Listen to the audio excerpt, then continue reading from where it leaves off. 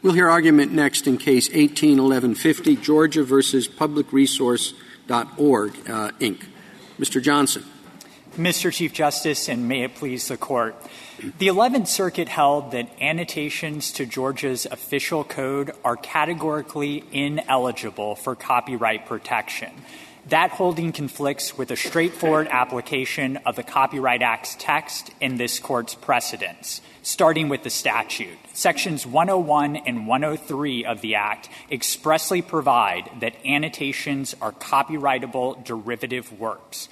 Nothing in the Act supports stripping Georgia's annotations of copyright protection merely because they were prepared by a contractor on behalf of a state agency.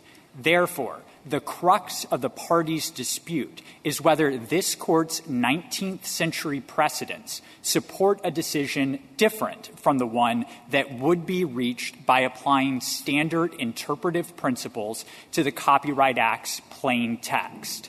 They do not. In fact, those decisions strongly favor Georgia.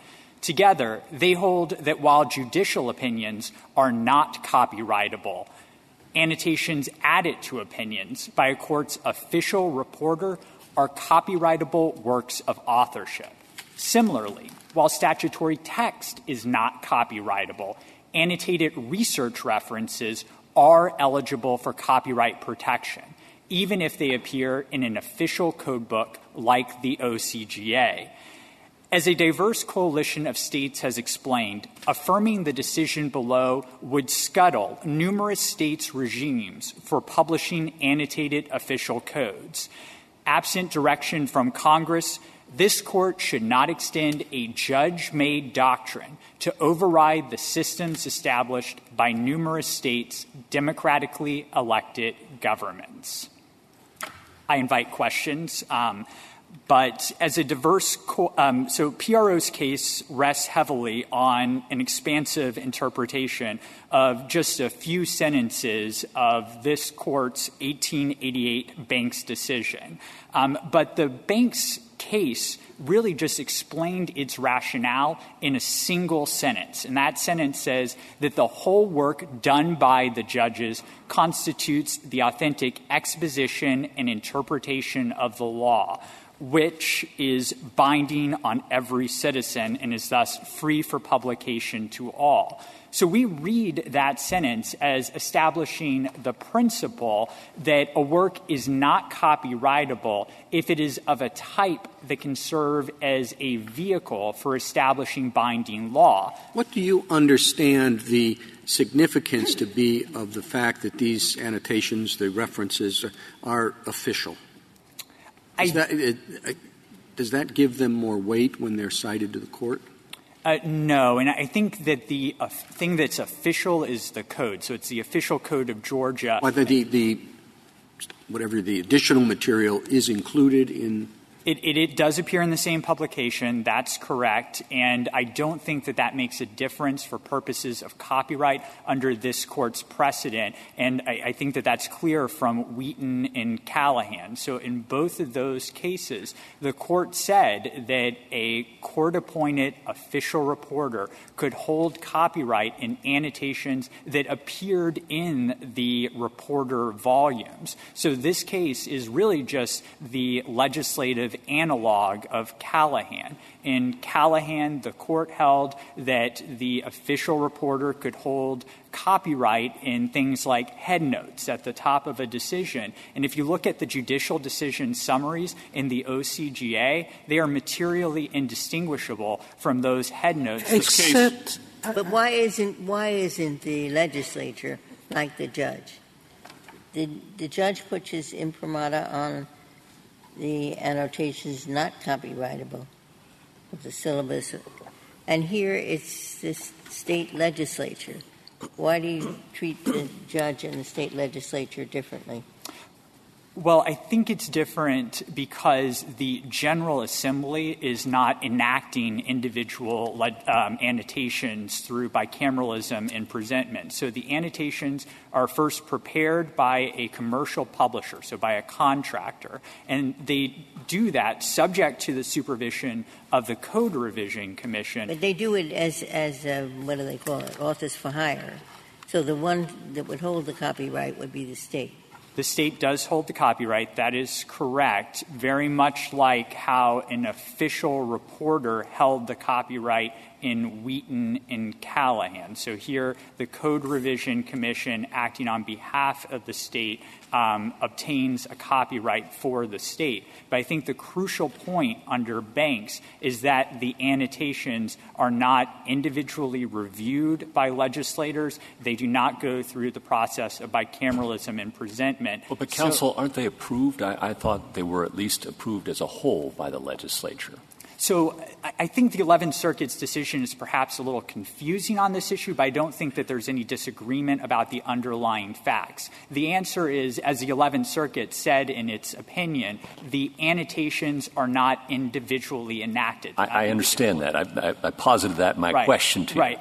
Aren't they approved as a whole by the legislature? So what the legislature does every year is passes a Revisor Act, and the Revisor Act reenacts the code, including OCGA 111, which calls for the statutory text to be merged with the annotations. Okay. All right. So if that's the case, and you include the word official on it, presumably you're doing that to create some value for the reporter. Why would we allow the official law enacted by a legislature, equivalent of being approved by the judge in annotations, as Justice Ginsburg indicated, why would we allow the official law to be hidden behind a paywall? So I don't think that adopting our position would cause the official law to be hidden behind a paywall. First, the law is available on Lexis's website. And also PRO is free but to not cut the official annotations that the legislature has in some fashion or another given its official approval to. The annotations are not the law, so the law is not behind a paywall. Also, the annotations are available. Well, you're not arguing that it's purely – I thought you had disavowed the argument that it's only things that bind for which copyright's unavailable. So our position is that if a work is of a type that as a class can serve as a vehicle for establishing binding law, like judicial opinions. And aren't annotations in that category, aren't they frequently used by state courts as indications of the legislature's intentions? No, not the type of annotations that we're talking about here. We're talking about traditional annotations that are research references or finding aids. There are things like, to give an example from JA 699, one of the annotations that we're claiming copyright in says, for a survey article on trial practice and procedure, see a particular So you're law disavowing review. that they're ever used by state courts as indications of legislative intent? That never happens. That's a representation you're making to this court? Yeah, the annotations would never be used as an indication of legislative intent like you would cite a legislative history material. Why does No, go ahead. But does that apply to all of the annotations in the official code? Does it apply to annotations made by the Georgia Bar? So it applies to all the annotations we're claiming copyright in. The Georgia Bar, I think of those as comments, not necessarily annotations. They're provided by the Georgia Bar Committee to the Code Revision Commission. The Bar Committees ask that they be included in the code, and often the people who write them are involved in actually drafting the statutes. Georgia courts do cite those comments, but we are not claiming copyright in those annotations. PRO is free to copy them, and in fact, they appear in West's unannotated or unofficial. What is the theory that distinguishes those annotations from the other annotations? I think that, first of all, the author is different. So it's the State Bar. The State Bar, if it wanted to make a copyright claim, would have to be the one that's making the copyright claim. I don't think that – I think probably those would not be copyrightable if the State Bar was trying to make a copyright claim. Why? I think there could be maybe a debate or dispute about this, but I think that they probably would not be copyrightable because they are offered for the purpose of providing a gloss on the text, the drafter's intent for the statutory text in some cases, and courts in Georgia have treated them as such. Why would the Georgia bar have particular insight into the intent of the legislature in enacting a provision of law? Well, often my understanding from reading the introductory text to these comments is that they're often drafted by people who were involved in drafting the legislation. So even though a bar committee member isn't in the legislature, they're often involved in assisting with the drafting of the legislation.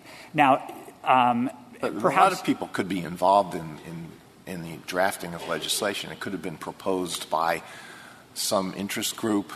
It could have been something that was worked on by a law professor. So what distinguishes those would be copyrightable, wouldn't they be if somebody like that wrote an article? So what distinguishes them from the comments of the Georgia bar?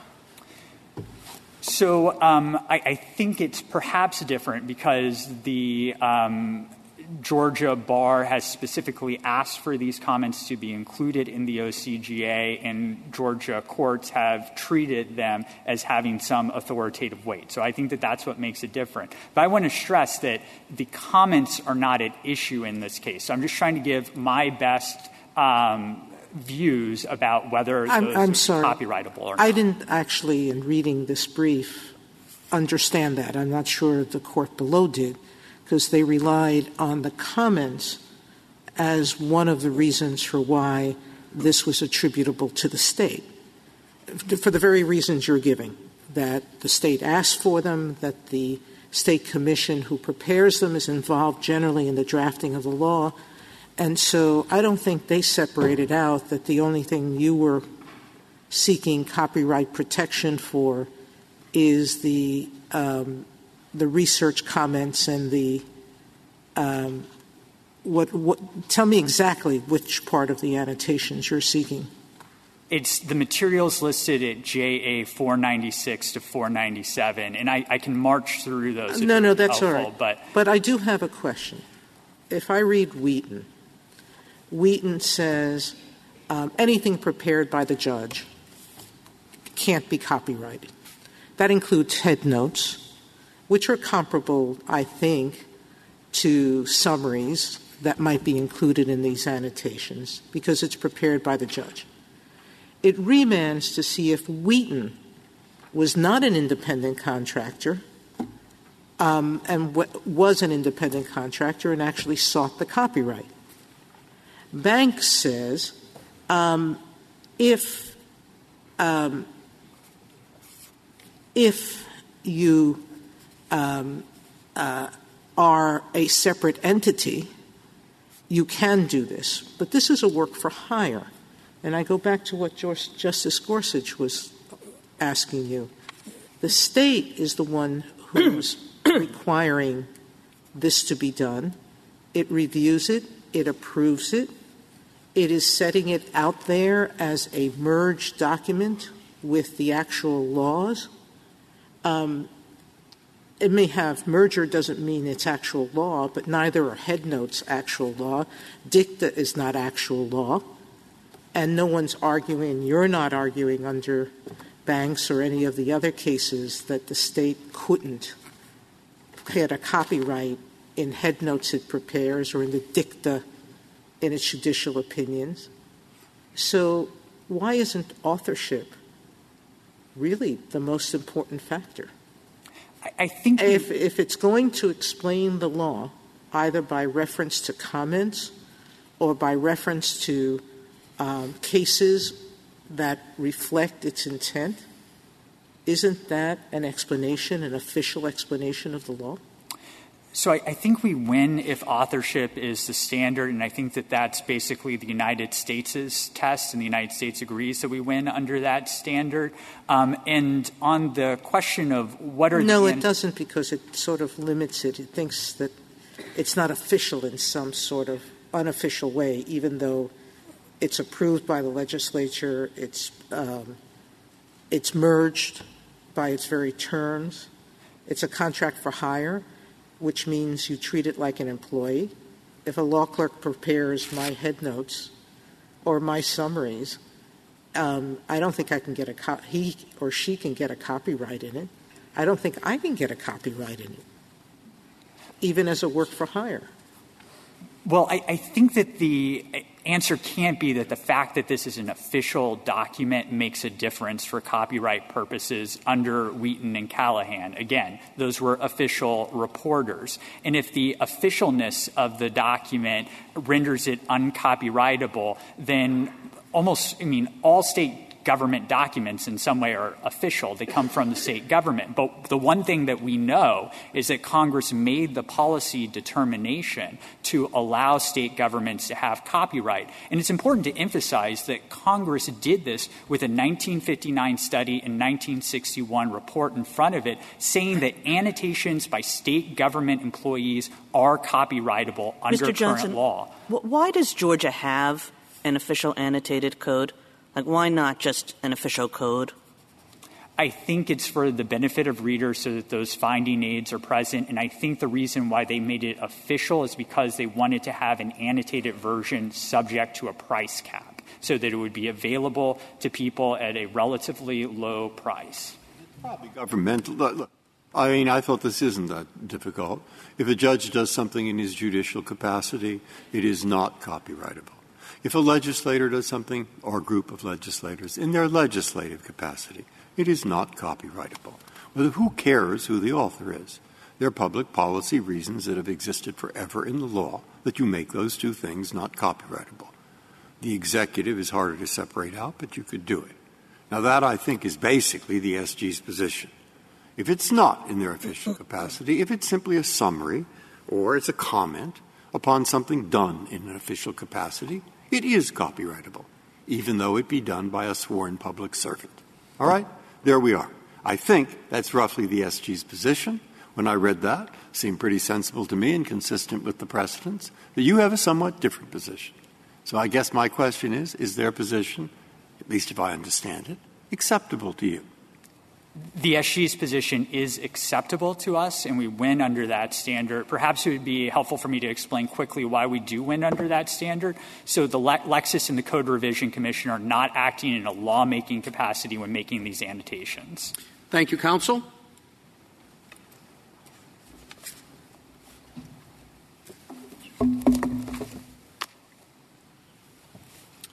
Mr. Yang?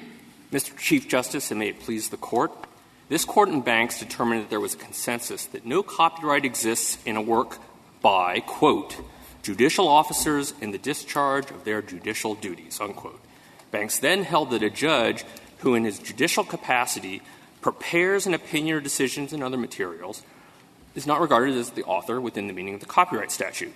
Those principles from the judicial context also apply in the law-making context. So, if a lawmaker acts in his capacity as a lawmaker and creates a work in the discharge of his lawmaking duties that is within the process for creating law, no copyright exists. Now, in this case is going to be controlled, however, by Callahan.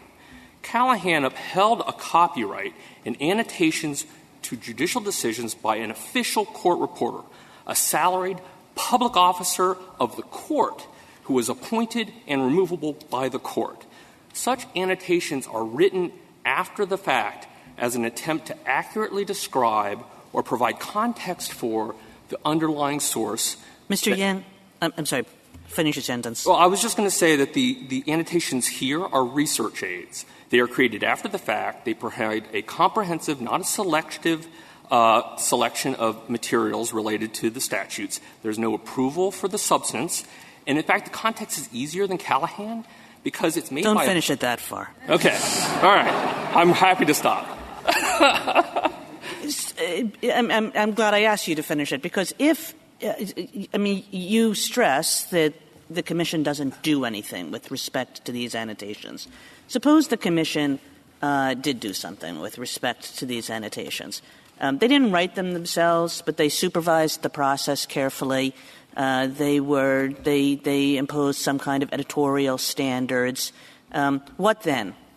I don't know that the that would make a difference to the bottom line. Our understanding of the test that draws from Banks is that when a lawmaker acts in his capacity as a lawmaker in the discharge of lawmaking duties. Are you saying that the commission just doesn't count as a lawmaker? Is that? And they're not discharging lawmaking duties. Yes, because the commission is composed of 15 individuals, 5 of which are not even in the legislative process. In Harrison, the Supreme Court of Georgia recognized that those non-legislative people could actually make the difference in any kind of decision.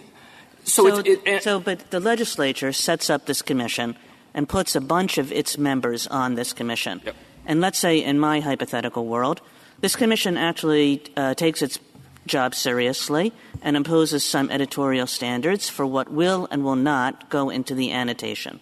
Still, same result, but it's also in the context of the rest of this case, Section 111. The statutory portion of what's produced by Lexis in the commission is enacted as statute. But Section 117 explains that the notes, the annotations, and the other things are for convenient reference and do not constitute the law. Every year they enact this, and there's a good example. Well, but people look at the annotations pretty carefully as guides to what that law is all about. Well, if they looked at if the commission is basically involved in what should be in and what shouldn't be in to explain to people what the law means, why would that be copyrightable? I don't think they're actually explaining what the law means. They're describing what other – this is better than Callahan, because in Callahan, the reporter was at least superintended by the court, right? Could have been removed by the court, was hired by the court, appointed by the court. Here, they're describing what third parties do, what courts do. To the extent there's any relationship, it's only with the legislature, and even there it's attenuated. So you think even if the commission actually wrote the annotations, it would still? That's right, because look what the annotations are. Under this contract, they are intended to be comprehensive. They don't say this is a good opinion, this is right, this is wrong. They just want to cover the waterfront, right or wrong, accurately describe the judicial sources that are out there, the Attorney General's opinions, law reviews, other types of secondary ALRs, these types of things. Would it make a difference if instead of the commission it were done by the legislature itself?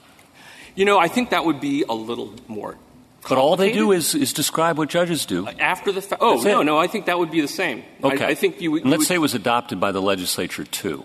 And let's say we put the word official on it, for whatever good that does, market power-wise. Then what? Well, if it's done as it is done here, which I think if you look, for instance, in the respondent's brief at pages 2A and 3A, it's prepared. It says the official code is prepared by the Commission, Legislative Council, and Lexis. And then the next page over, it says the statutory portion is a true and correct copy, certified. What's official, what's certified is correct, is the text of the statute. Nice evasion, but if we could just answer the question, I'd be grateful. Let's say the legislature itself does the reviewing of all of the judicial opinions, and then it collects the ones, and then it enacts it and calls it official or not official. You choose. I don't care. Is that copyrightable? Yes, if they're doing it in the same way, which is that because it's not its legislative capacity, right? I mean, that's what it comes down to. It's not its legislative capacity. It's in some other abstract capacity in which a legislature can act. That is our understanding as drawn from the answer is no. Then the answer is no to his question. Because the whole point, I thought, is that you go very abstractly. Minnell explains it. I do, says the bride. You can't copyright that. It's being used as a performative. It's not an expression. Now, take that idea and bring it down to the legislature and making laws. Where you have some words on pieces of paper and they are performing a function that is a legislative function or a judicial function, no. It's not solely an expression. It's performing a function, and we don't allow it because to let a monopolist get a hold of that is dangerous. Well, I don't and think that's what I thought that the argument was as I got I'm not sure there's any disagreement. What I intended to say was that the annotations would be copyrightable. The statute would not. If it is a description of what other parties are doing, there's no particular... I'm sorry, I don't understand. I'm turned between maybe two this will colleagues, clarify. but let me just get to something very simple, okay? Let's assume there are some states that have pro se guidelines. To pro se litigants, this is how you follow the law. Could they copyright those and charge for them and preclude others from copying them and disseminating them? If, for instance, this is like let me draw an example.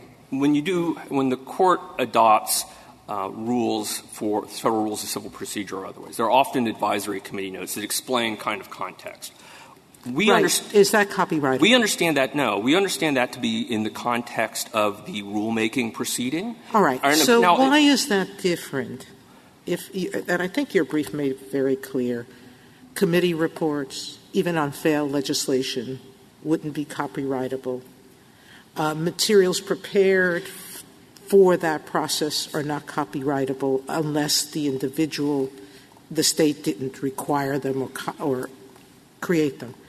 So why is it that an official guide to an official code where the annotations merge with that code that are prepared by the state, why aren't those copyrightable? Why aren't they like? There's a few things that are, I think, incorrect in the premise. One, if you look at Callahan, you had annotations by the official court reporter, superintended by the court, combined in a single volume, still copyrightable. So the fact that they're together, not relevant. Second, when we're talking about annotations here, we're talking about a description of Case 1. Case 1 says the statute means X. Case 2 means the statute means Y. They reproduce both of them. They're not saying that one is right or wrong. Suppose the commission, when it supervised, part of its supervision, it looked over the annotations, and it picked out a few that it thought were egregiously wrong in terms of interpreting the law. Would that make a difference? I think it would start to be a little harder. It starts to sound a lot more like post-enactment legislative history if it were done by the legislature. A little bit harder, but that's still copyrightable if the commission is saying, no, that's an incorrect interpretation of law? We'll take out that annotation? I think because the commission is, again, making an observation with respect to what these other parties do. They don't have any particular expertise. It's not the legislature itself doing this. Okay, now I'm going to go back to Justice Gorsuch. How about the legislature? Well, if the legislature did that, I think there would be a question whether that is part of the legislative process. Isn't that banks?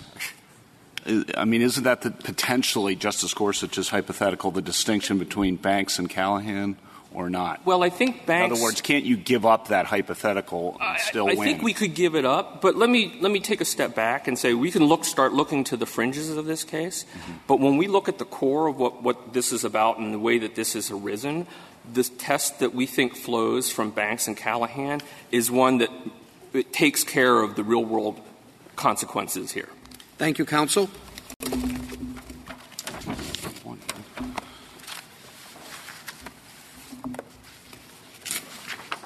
Mr. Citron. Mr. Chief Justice, and may it please the Court. I think it's useful to remember that the question Georgia presented in this case was whether the government edicts doctrine extends to documents that lack the force of law. The answer to that question is clearly yes. The United States agrees with us that it has to be yes. That's required by the Court's decision in Banks. And it seems necessary unless legislative history, agency guidance documents, unpublished judicial decisions are going to be subject to copyright. Now, Georgia hasn't proposed an alternative test, but we've proposed a test that we've drawn from the language in this Court's decisions, particularly Wheaton as it was understood by Justice Story and Callahan, which adopted that understanding. And it asks two straightforward questions. Is this a legal work, and is it published under the authority of the state? If it is, then it can't be copyrighted. And that makes sense, because states don't publish authentic state legal works for the purposes of making money or maximizing profit. They publish them so that people will understand their legal obligations. And so you do not need the copyright incentive to ensure that these works get made. Why is it different if the state, or is it? The state hires an official historian. The historian's job is to write the history of the state of Georgia. After a committee reads it and says yes, and they stamp it official, they have a copyright contract, so the state gets the copyright. Is it copyrightable? I think that is copyrightable because why is that copyrightable, and yet a comment made by the professor's cousin, who happens to teach in law school, is not copyrightable? The comment being on the state of the law, the comment being a summary of the cases, the comment being the 6 things listed on page, whatever it was, page 497, the 7 things there. Well, how is that different?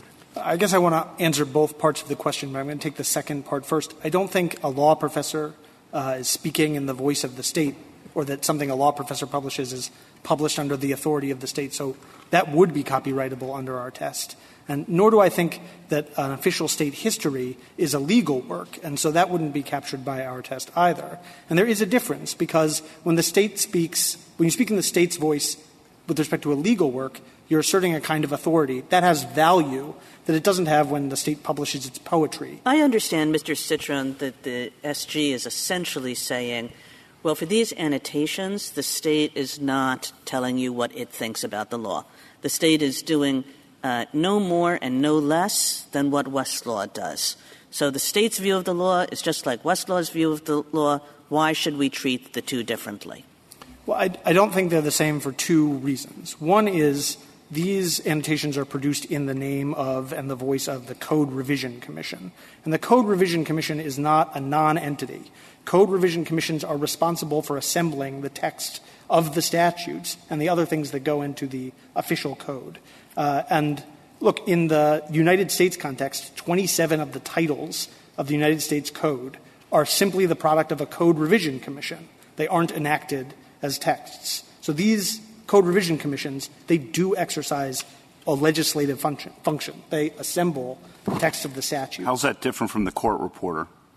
Because the court reporter isn't responsible for the text of the opinions at all, right? They're not allowed to move around the text and say, well, this would be clearer. They're responsible for the text of what they produce as the summary. What they add, they are responsible for, but the court is not responsible for it, and that's the big difference. Being the official reporter doesn't prevent you from adding whatever you want to the report. If Henry Wheaton had added things the court didn't like to the 1815 term report, they're not required to pay him for the 1816 term, but they can't pull the 1815 term report off the shelves. It's up to him what goes in that book. That's the complete opposite of what happens with Lexis and the OCGA. Lexis can't add one thing to the OCGA outside the state's authority. The hypothetical facts you pose, those are the actual facts of this case. The undisputed material facts are that all the materials in the OCGA are finalized under the direct supervision of the Code Revision Commission. What's the difference between the commission and the reporter? I'm sorry. The difference between the commission and the reporter. The court reporter. The commission. In other words, how do you deal with Callahan and Wheaton, I guess, and how, if we're going to bring in the Sixth Circuit decision and how? I think the difference is that the classic judicial reporter, particularly in the 19th century, which is what we should try to keep in mind, spoke in their own voice when they added materials to the court's opinion. The Code Revision Commission does not speak in its own voice. It's not like Westlaw, something you read on the Internet. It's speaking in the state's voice when it puts the annotations in. The annotations may not be very valuable. They might not be worth a lot in court, just like legislative history in front of many judges is not worth a lot in court. But it's still an authentic state legal document. It still comes through in the voice of the state. Does this amount to anything other than the label that's put on this volume? Suppose they made it clear in labeling the volume the law itself is the official. The code itself is the official law of the state of Georgia. All of the rest is not official. Would that take care of the problem? I don't think it would take care of the problem in the following sense. If the state is the one that actually puts together the annotations, and it's known that these are the state's annotations, labeling part of it official and part of it unofficial is not going to do the trick. But that does go a long way. I think our main objection is when you confer officiality on these documents and you speak in the state's voice, that's the thing you can't copyright. If they wanted to have the official code of Georgia with annotations by Lexis, they could certainly have that. Mr. Citron, in both Wheaton and in Callahan, both opinion mentioned that the cover pages said that these reports were by the individuals, not by the state. Yeah. And so the state wasn't claiming ownership or title to these annotations, correct? That's right. That's different from here, where neither Lexis nor, am I wrong? I don't think the annotation tells us who prepared the annotations, or does it? I didn't look specifically. I mean, the reason the 11th Circuit got confused about whether these comments were who they were authored by and whether they were distinguishable from the other kinds of annotations in which they claim copyright is there isn't anything on the face of the annotations to tell you who wrote them or who's responsible for them. All right. Could you please take the government's test? You articulate it, and you tell me why their conclusion is wrong under their test. Well, I know you don't accept their test, so don't fight the hypothetical. Okay. Okay? Yes. Accept the hypothetical. Yeah. And tell me why they're wrong under their I think their test. The simplest understanding is the following. The Code Revision Commission is in two critical respects like the legislature or exercising a legislative or lawmaking function. First, it discharges its duties entirely at the behest of and for the benefit of the legislature, and the Georgia Supreme Court has told us that this is an exercise of the legislative authority for purposes of Georgia constitutional law. So trying to draw some line between the Code Revision Commission and the legislature would be, I think, inauthentic. On top of that, Code Revision Commissions are exercising a legislative function. They assemble the text of the statutes. If you were to adopt a rule that the Code Revision Commission does not speak for the state, in states like New York, where the statutory text is put together by a Code Revision Commission, you could copyright the statutory text itself, because those statutory texts are just evidence of the law. They're not binding or the force of law vis-a-vis the statutes at large or the like. But for Section 105, Title 42 of the U.S. Code could be copyrighted too. Mr. Sifrin, may I ask you a basic question of what matters here? One thing is that the annotations have the official state imprimatur. And you say that that's what matters. But why instead shouldn't it matter that these annotations are in no sense the law? They're just useful information on how the law has been interpreted and applied by others. I think it's what you mean by in no sense the law, which is, I think, a complicated concept. When it bears the state's imprimatur, it is the law in some sense. It may not be worth very much. The state can say, look, this is just informational. Just the way the IRS, when it puts out an FAQ about how to file your tax return, says, look, this is just informational. A court might take a different view of it. But when the state is telling you this is a good summary of the case, you're going to treat that differently. And it's not for nothing. Well, they're not saying it's a good summary or a bad summary. They may take comments from both sides, one interpreting it one way, one interpreting another way. They're useful aids to research. But you say that doesn't matter, that these are information, just information about how the law has been interpreted and applied without making any judgment whether those are correct or incorrect. Well, the best I can say about it is this. My colleague said, I think the comments, which are often used by courts as an authentic source of law, probably shouldn't be copyrighted because they are offered as an intended gloss on the code. In their complaint, this is what they say the judicial annotations are there for. Quote, they must be carefully crafted by Lexis in order to illustrate and interpret the code sections of the OCGA. That's what they're there for. The state puts them there to illustrate and help interpret the code for its users. They aren't the law. You can't cite them in the sense of saying, I know the statute says this, but look at this annotation here. Just the way the notes that are at the end of the Federal Rules of Civil Procedure aren't going to overrule the text of the rule. But they do count for something because they come in the state's voice. That's, I think, the question. I agree you've clarified everybody to me. The question is, what function does this particular set of words play in the law? And if we look at the precedent, I'm back where Justice Ginsburg was, because it's hard for me to see that it plays much more of a precedent than Wheaton. I mean, much more of a role than Wheaton's annotations. And I can think of cases where a lot of people would say in respect to Westlaw, in respect to Lexis, and probably here, yes, that's what they say. But go read the case, my friend, and it isn't as good a summary as you think. All right, so what you'd have to show is that the official Westlaw actually plays a larger role in the law, in a lawmaking function, than does Westlaw. I doubt that there's something here that shows that, but maybe there is. I'll give you my best shot, okay? There are no cases in Georgia that have ever cited West's unofficial annotated code of Georgia because it's not official and it's not something you would bring to court and say, well, look, an editor of Westlaw tells us that this case is relevant or that this statute became effective on this date. There are lots of cases that cite the annotations to the OCGA as such in Georgia for lots of different kinds of propositions. But I think one question that is, I think Justice Ginsburg asked it, is some of your examples, they're government documents with a point of view.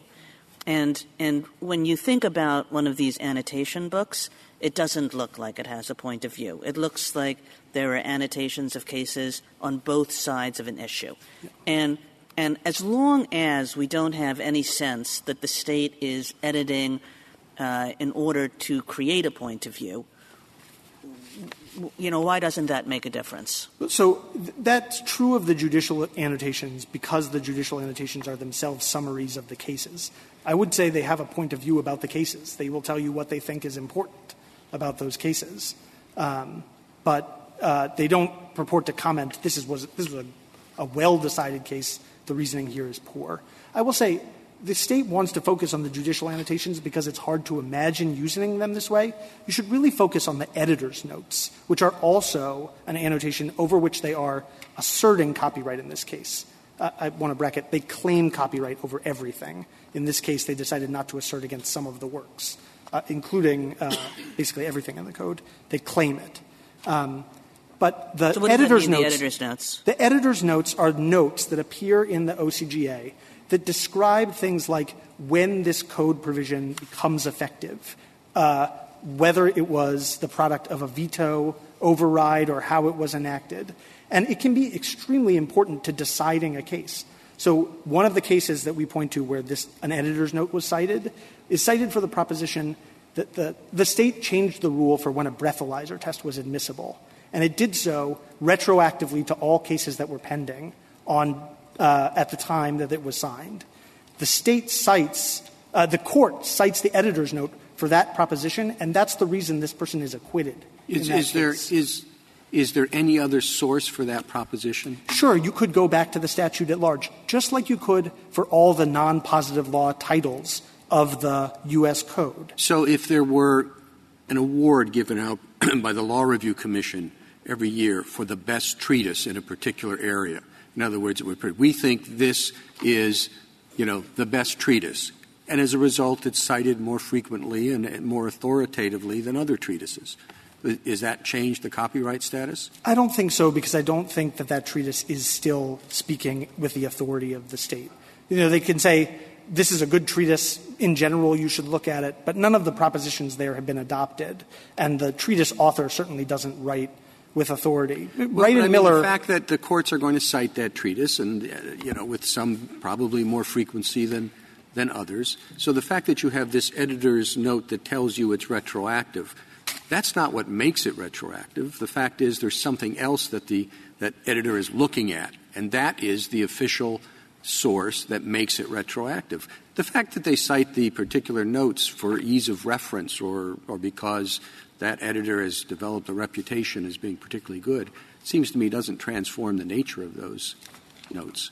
No, I will admit to you at the end of the day that the statute at large is going to control over the editor's note. The editor's note doesn't have the force of law as such. But that can't be the rule. It would be wildly under-inclusive to exclude all the things that aren't the best authority at the end of the day. Like I said, all the non-positive law titles of the U.S. Code are like that. They are only prima facie evidence of the law, and you have to point back to the statute at large if there's a dispute to say what the law is. But if that's the rule, like I said, the actual statutory text in the official codes of most of the states can now be copyrighted because that's what code revision commissions do. They put out these non-positive law titles that are prima facie evidence of the law. They still have a legal effect. They just aren't the controlling authority. There's a lot of – go ahead. You gave us a two-part test. The first part is whether it's a legal work. What does that mean? It's just a work. Legal work is going to do one of two things. It's going to purport to state what the law is or interpret it, or it's going to be a part of the process of making it. And it's not intended to be, a complicated doctrine. I think it's pretty easy to look at a work and determine whether it's a legal work or not. There's a lot of debate about what the precedents mean here. Should we interpret them in the direction of the text of the Copyright Act, which clearly says states can get copyright protection for annotations? I mean, states can get copyright protection for annotations only insofar as they meet the authorship requirement of the Act. The authorship requirement was given a gloss in Banks. Banks says it got that gloss in Wheaton under the Marshall Court. And Congress has not seen fit to change it. What about Howell? Do you accept Howell as correctly decided, the Sixth Circuit decision by Justice Harlan? Yeah, we accept Howell as correctly decided, and we think it's a good case for us. Explain that. Okay. It doesn't seem that way to me. But I'll give it my best shot. So it's really important to focus on the order of operations in Howell and how it's different from what happens here. So in Howell compiles, acting on his own, a compilation of the Michigan statutes together with his own annotations. After he does that, Michigan passes a statute authenticating just the statutory portion of his work. And it says you can treat that statutory portion as though it were published under the authority of the state. And that causes Justice Harlan to write an opinion that says even though Howell did that work on his own, you can cut and paste that text directly out of his book in order to republish a compilation of the laws because no one can own the laws. The other stuff, which Howell had produced first on his own and the state had never authenticated, remained Howell's property. The exact opposite happens with the OCGA. Lexis produces the annotation for and at the commission of a state commission. The state commission exercises supervisory authority over what those annotations say. The legislature then requires that those annotations be merged into the official state document, and then the whole document is published under the authority of the state of Georgia. If that's what had happened in Howell, I don't think you could copyright the annotations. The merger can't make the difference, though, right? No, I think the merger does make a difference because that is the legislature deciding that these annotations will be part of the code and then publishing that code under the state's authority. It could do the opposite. It could say we are only if it had the authentication that's in the addendum saying the statutory text is authentic, you can treat it as good for site checking, that's fine. That's not making the whole volume official. The problem is publishing the whole volume under the authority of the state, including the annotations, and then saying, well, actually, these annotations aren't special. They're not distinguishable from what Westlaw does or anyone else. But if you cited the annotations as binding law, that would be wrong. Well, two things about that. One is or even instructive. It would be wrong. I don't think that's right. If you cited the judicial annotation in court, you said, I found this in the OCGA, and I haven't checked the case, but this is what the case says according to the OCGA. I'm not sure if the court would treat that as incorrect. That seems to be a plausible way to use it. Correct me if I'm wrong, the court would do its own independent research to determine the weight to be afforded that authority. Right, but it does that with lots of things that we all agree are the law for purposes of this copyright rule. Just like when an agency tells you what one of its documents means, you're going to construe it. You're going to use your own judicial authority to attempt to determine what it means before accepting the agency's determination. But it still could be a good starting place. It wouldn't be the same if it was just something you read on the Internet. Can I ask you a question from a different direction, which is the state's amicus brief, which is a cross-section of states, makes a very strong argument that this is going to create problems in terms of incentives for creating these annotations in the first place. And so the net result of your position, if it wins, so the state's claim, is that there'll be fewer of these annotations. Can you respond to that? Yeah, happy to. If the proposition, which has to be Georgia's view, is that the annotations are just the same as private annotations, there is at least one, and usually two, privately annotated legal codes available for every state in the union. And that includes states that don't copyright anything, and it includes states that make an annotated code available on the Internet for free themselves. So the incentive to create these private works is not going to be affected at all. So the states are just wrong about that? I mean, isn't there a cost-price issue that's involved? Or why are the states saying that if they have nothing to fear? I don't think the states have anything to fear. What they want is the official versions to exist. The official versions bear the state's imprimatur. They get to supervise what goes in them. That's the source of the problem with the copywriting of it. But the unofficial and the annotations themselves will exist without regard to whether or not this kind of copyright. I thought that Mr. Johnson told me that they would be more expensive. Do you dispute that? I do dispute that in two respects. One is the actual useful versions of these codes are already plenty expensive. There's a lot of discussion of the cost for printed volume, but online access, which is what really most practitioners need to use, most people want to use, it's much more expensive than the $400. But even accepting that the price is lower, I think that favors us, because what's going on there is an exchange of you're going to accept a price cap in exchange for the right to publish this officially, not for publishing the annotations. Because Westlaw makes the annotations and is allowed to charge 6 times as much. Lexis isn't going to agree to do the annotation work in exchange for a price cap. What it wants for the price cap is the right to publish it officially. I hope that makes sense. There's a good description of this in a brief from some former publishing officials that explain, if this is what's going on, Lexis is essentially being hoodwinked. What is your best evidence that the state actually edits what Lexis does or supervises the substance of what Lexis does? Well, so there's a couple of things in the publication manual that set forth how Lexis is supposed to communicate with the state, and it requires sending them memos with bracketing around what the new material is, Xeroxing the pages on which any ALR notes or opinions of the Attorney General might be deleted and pointing them out for state approval. The publication manual also highlights situations in which the state is likely to tell them what kind of editor's note to create surrounding complicated amendments or the like. So the Commission is involved, but we don't have, because the case was decided on summary judgment, we just don't have a record of how often the Commission actually I just thought of it possible. This has shed a lot of light in a number of areas. One of those areas is only applicable to some judges. Some judges do look at legislative history. So for those who do look at legislative history, a committee report has significance. All right? Now, take the same words and imagine that a senator, long afterwards, came into court and testified, that's what we meant. Would we give that senator weight? No. Or suppose that the committee met after it was passed. That's called post-enactment legislative history. Does that have some weight? Usually very little. And that's because that isn't normally their job. That isn't normally part of the lawmaking process. Thinking of that analogy, it seems to me that your case lies somewhere between the official post-enactment legislative history and over here the senator walking into the courtroom and just saying that's what I meant. Yeah. Now, is that fair? Because I don't think you like me thinking that way. I'm comfortable with you thinking that way. And I think that that's one of the main points I've been trying to make here.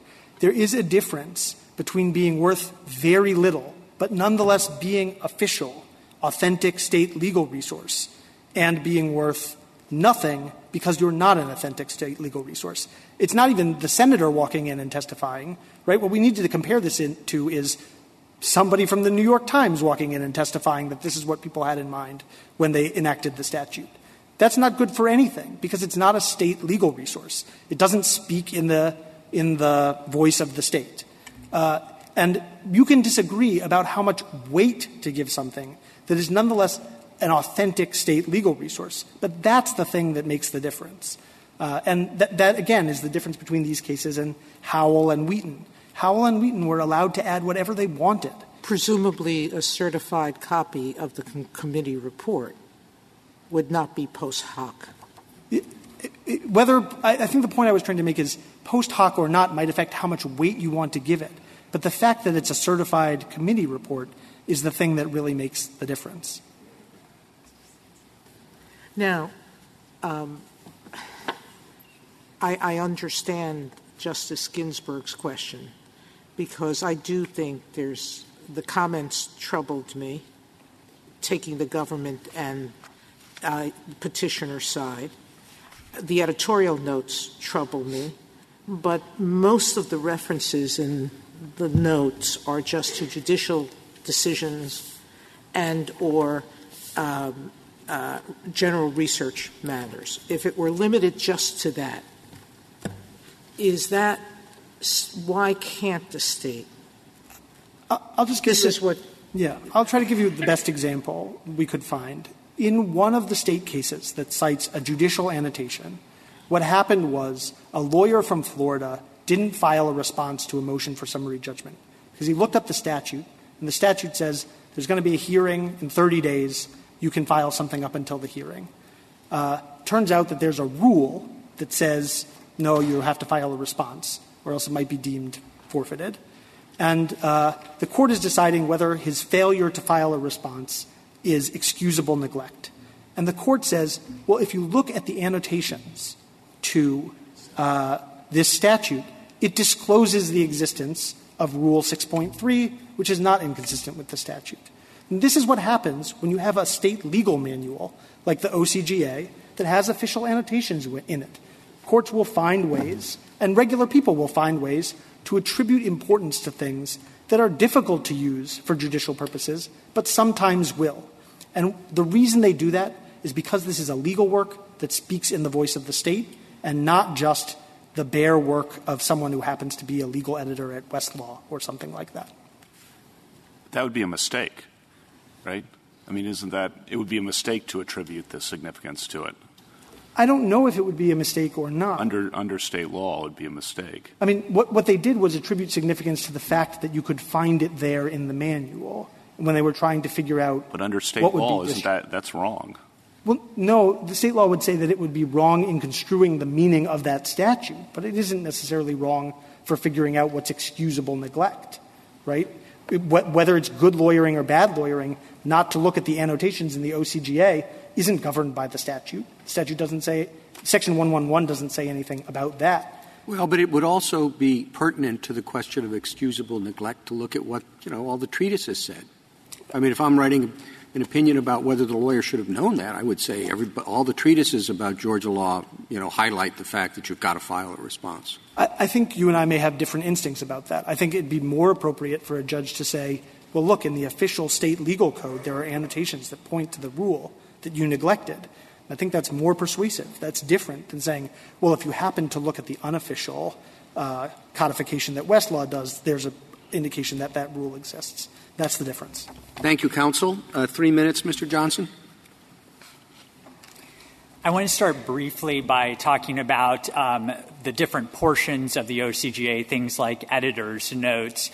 We talk in our brief about why the editor's note should be copyrightable, why the Dominique case that my friend on the other side just was describing doesn't undermine our copyright claim. But I think the crucial point on this is that PRO copied the entirety of the OCGA, including the judicial decision summaries that I think are clearly copyrightable under Wheaton and Callahan. So PRO has to run the table on all portions of the OCGA to get an affirmance here, and I just don't think that they can. The PRO's main argument seems to be that the fact that the OCGA is official means that it cannot be copyrightable. And I just don't think that that's consistent with history or this Court's precedents. Again, going back to Wheaton and Callahan, you had official court reporters holding copyright in annotations. And given that those were government officials, I just don't think that it can make a difference here that the state is the one holding the copyright. I think that this case is the legislative analog of Wheaton and Callahan. But I think it's also important to look at the history of the Copyright Act. So the Copyright Office in the 1959 study and 1961 report interpreted the 19th century precedents we're talking about here as holding that states could hold copyright and annotations by state government employees. And then Congress passed the Modern Copyright Act without in any way overriding that understanding or expanding the government edicts doctrine. Under that understanding, we win here. And then the final point that I want to touch on is how affirming the decision below would be very disruptive for states. So about a third of states have the same regime as Georgia. They claim copyright in annotations to an annotated official code by commercial publishers. So affirming the decision below would blow up those regimes. There are at least 2 additional states that claim copyright in annotations by state government employees, and 5 other states where the commercial publisher holds the copyright in the annotated official code. Those regimes would probably also fall if the Court's decision below was affirmed. So I think that statutory text and precedent compel a decision for Georgia here. Any innovations on the government edicts doctrine should come from Congress, not the courts. The Court should reverse. Thank you, counsel. The case is submitted.